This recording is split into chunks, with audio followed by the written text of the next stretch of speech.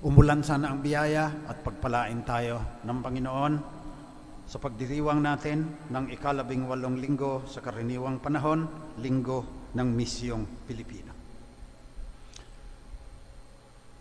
Nung bago pa lang akong pare, almost 50 years ago na, sumasama ako sa prayer meeting doon sa San Lorenzo Village, sa Forbes Park. Class ako noon eh. Kaya lang, nakita ko na kahit mayaman pala, marami ding malungkot. Pag wala na yung iba, kami na lang dalawa, magsasabi na ng kanyang problema. Kaya, sinulat ko yung isang kanta. Ang buhay ng tao, tigib ng hiwaga. Mahirap malaman saan nagmula. At ang patutunguhan, walang katiyakan, malihim pati ang libingan. Ang yaman, dangal, kapangyarihan at dunong ay hindi sagot sa dakilang tanong. Kamatay ay tiyak, ngunit inaasahan, walang hanggang kaligayahan. Yan ang tao. Lagi ko nang sinasabi, nasa ating DNA ang paghahanap ng kahulugan.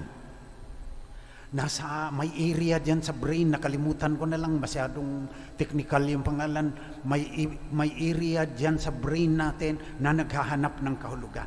Ayaw natin mga hungkag at walang kabuluhan.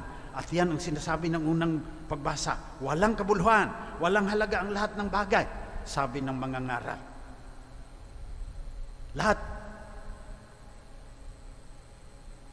pati balisa at hinanakit, dadating sa'yo, pati yun, walang kahulugan. Kaya sa Ebanghelyo ngayon, sa ikalawang pagbasa, sinasabihan tayo, ask the basic question. Magtanong ka, bakit itong lahat hindi sagot sa dakilang tanong? Ano ba ang dakilang tanong? Sa English, ang dakilang tanong, what is life all about? Ba't narito ka sa mundo? Ano ang kahulugan mo? Para matupad mo yung sinisigaw ng iyong being, nasa DNA. May nahanap mo sa lahat ng mga ninuno mo nakalagay dyan. Naghahanap ng kahulugan. Pagkatapos, gagawa ka ng mga hungkag at walang kabuluhan, impyerno na yun. At kung mamamatay ka na ganyan, tuloy-tuloy na yung impyerno mo. Hungkag at walang kabuluhan. Gaya ng mayamang tao,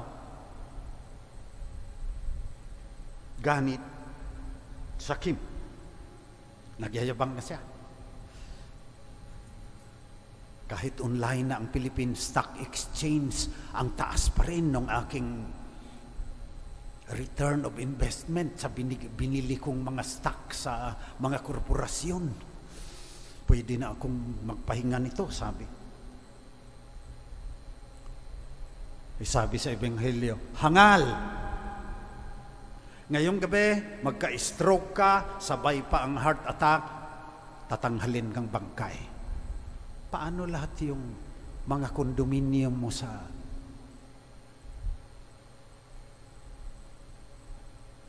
Rockwell? Mayroon akong pinsan. 6 na units na ang kanyang binili. Ako lahat nag-blessing niya. So, magtatayo na naman ako ng bagong mall. Hangal.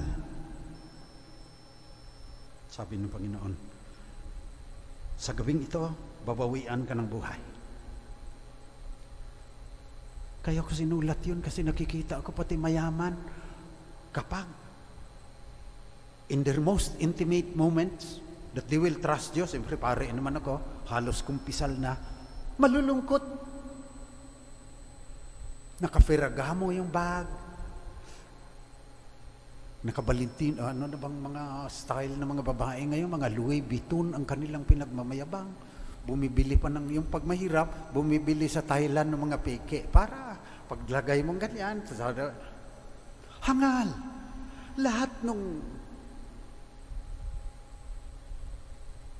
13 million watts mo na.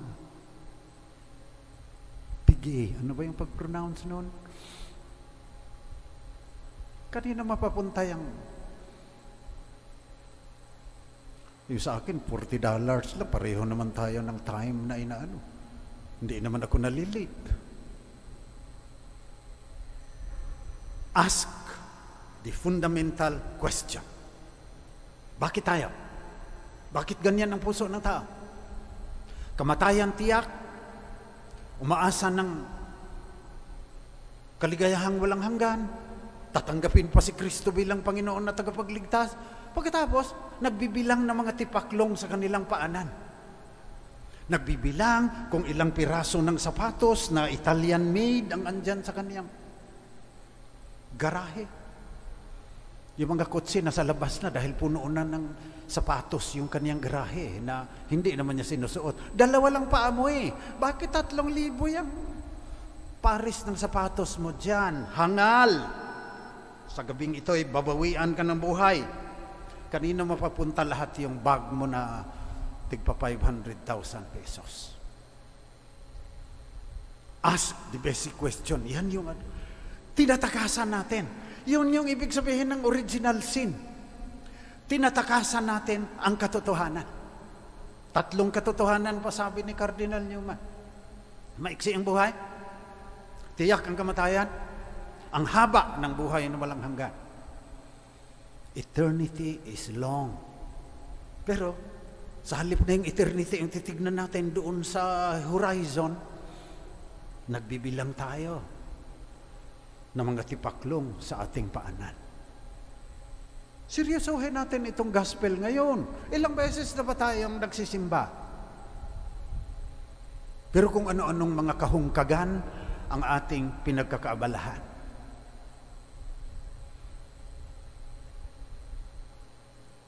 Galing ko lang magsalita. Akala mo naman hindi ako nagbibin sa Netflix. Yung pag nadala ka na, susundan mo lahat yung episodes niyan, pati 6 na. Wala ka nang magawang may kabuluhan. Karupukan ng tao. Tiyak na mamamatay, nagkukumahog na padamihin pa yung kanyang pera kahit top 10 na siya sa Forbes list of the richest Filipinos. Ang napapansin ko pa, ang sipag ng mga bilyonaryo na. Halos hindi na natutulog yan. Samantalang yung mga nasa urban poor, wala pag t-shirt yan, ladlad ang tiyan, umiinom na ng beer yan ng alas 9 ng umaga. Bakit ganyan tayo? Hangal. Ngayong gabi, babawian ka ng buhay. Kaya malalim din yung sinasabi ng ating mga ninuno. Hiram sa Diyos ang ating buhay. Hindi natin alam kailan babawiin yan. Dahil minsan teenager pa lang, namamatay na eh. Yung iba nga, sanggol pa lang. Noon sa Smoky Mountain, minsan 2-3 sanggol sa isang linggo ang binabasbasan ko yung kabao. Ask the basic question. What is life all about? Yun bang pinagkakaabalahan natin ngayon? Pagdating ng kamatayan, hindi mo pagsisisihan yan? Gaya nung isang kaibigan kong mayaman, Ayala Alabang. Noong kinakain na ng cancer, yung kanyang colon, umiiyak na. Pinapabayaan siya ng kanyang mga anak. Pinabayaan mo yung anak mo nung maliliit pa yan eh. Natutong lumakad yan, wala ka. Nasa San Francisco ka, may business deals doon. Eh ngayon, tignan mo. Di malaking kahangalan mo. Sa halip na pagkaabalahan mo yung anak mo, pera ang hinahanap mo. Kanino ngayon mapupunta yan? Sa mga anak mo na hindi ka pinapansin. So manalangin tayong lahat ngayon. Na sana, yung ating buhay, itutuon natin doon sa pinakamahalaga.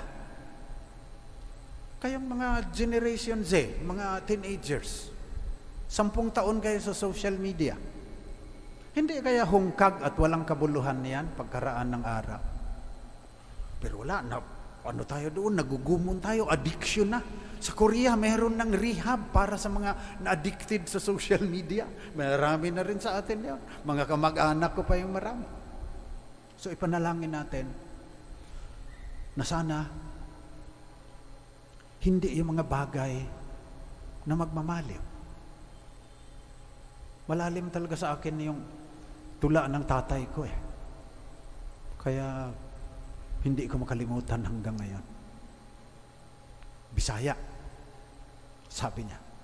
Kayo niya, inigsubang sa adlaw sa buko-buko niya ng mga bungtod, ang tanang mga perlas o wagas, mga hanaw, kayamog man lang di ay sa kabuntagon.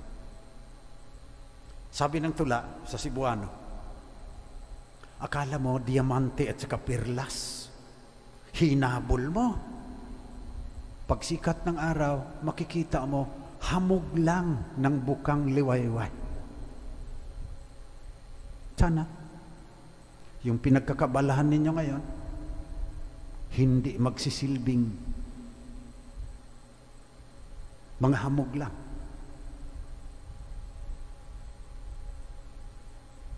At hindi magiging hungkag at walang kabuluhan yung panahon na inilagi ninyo dito sa mundong ibabaw.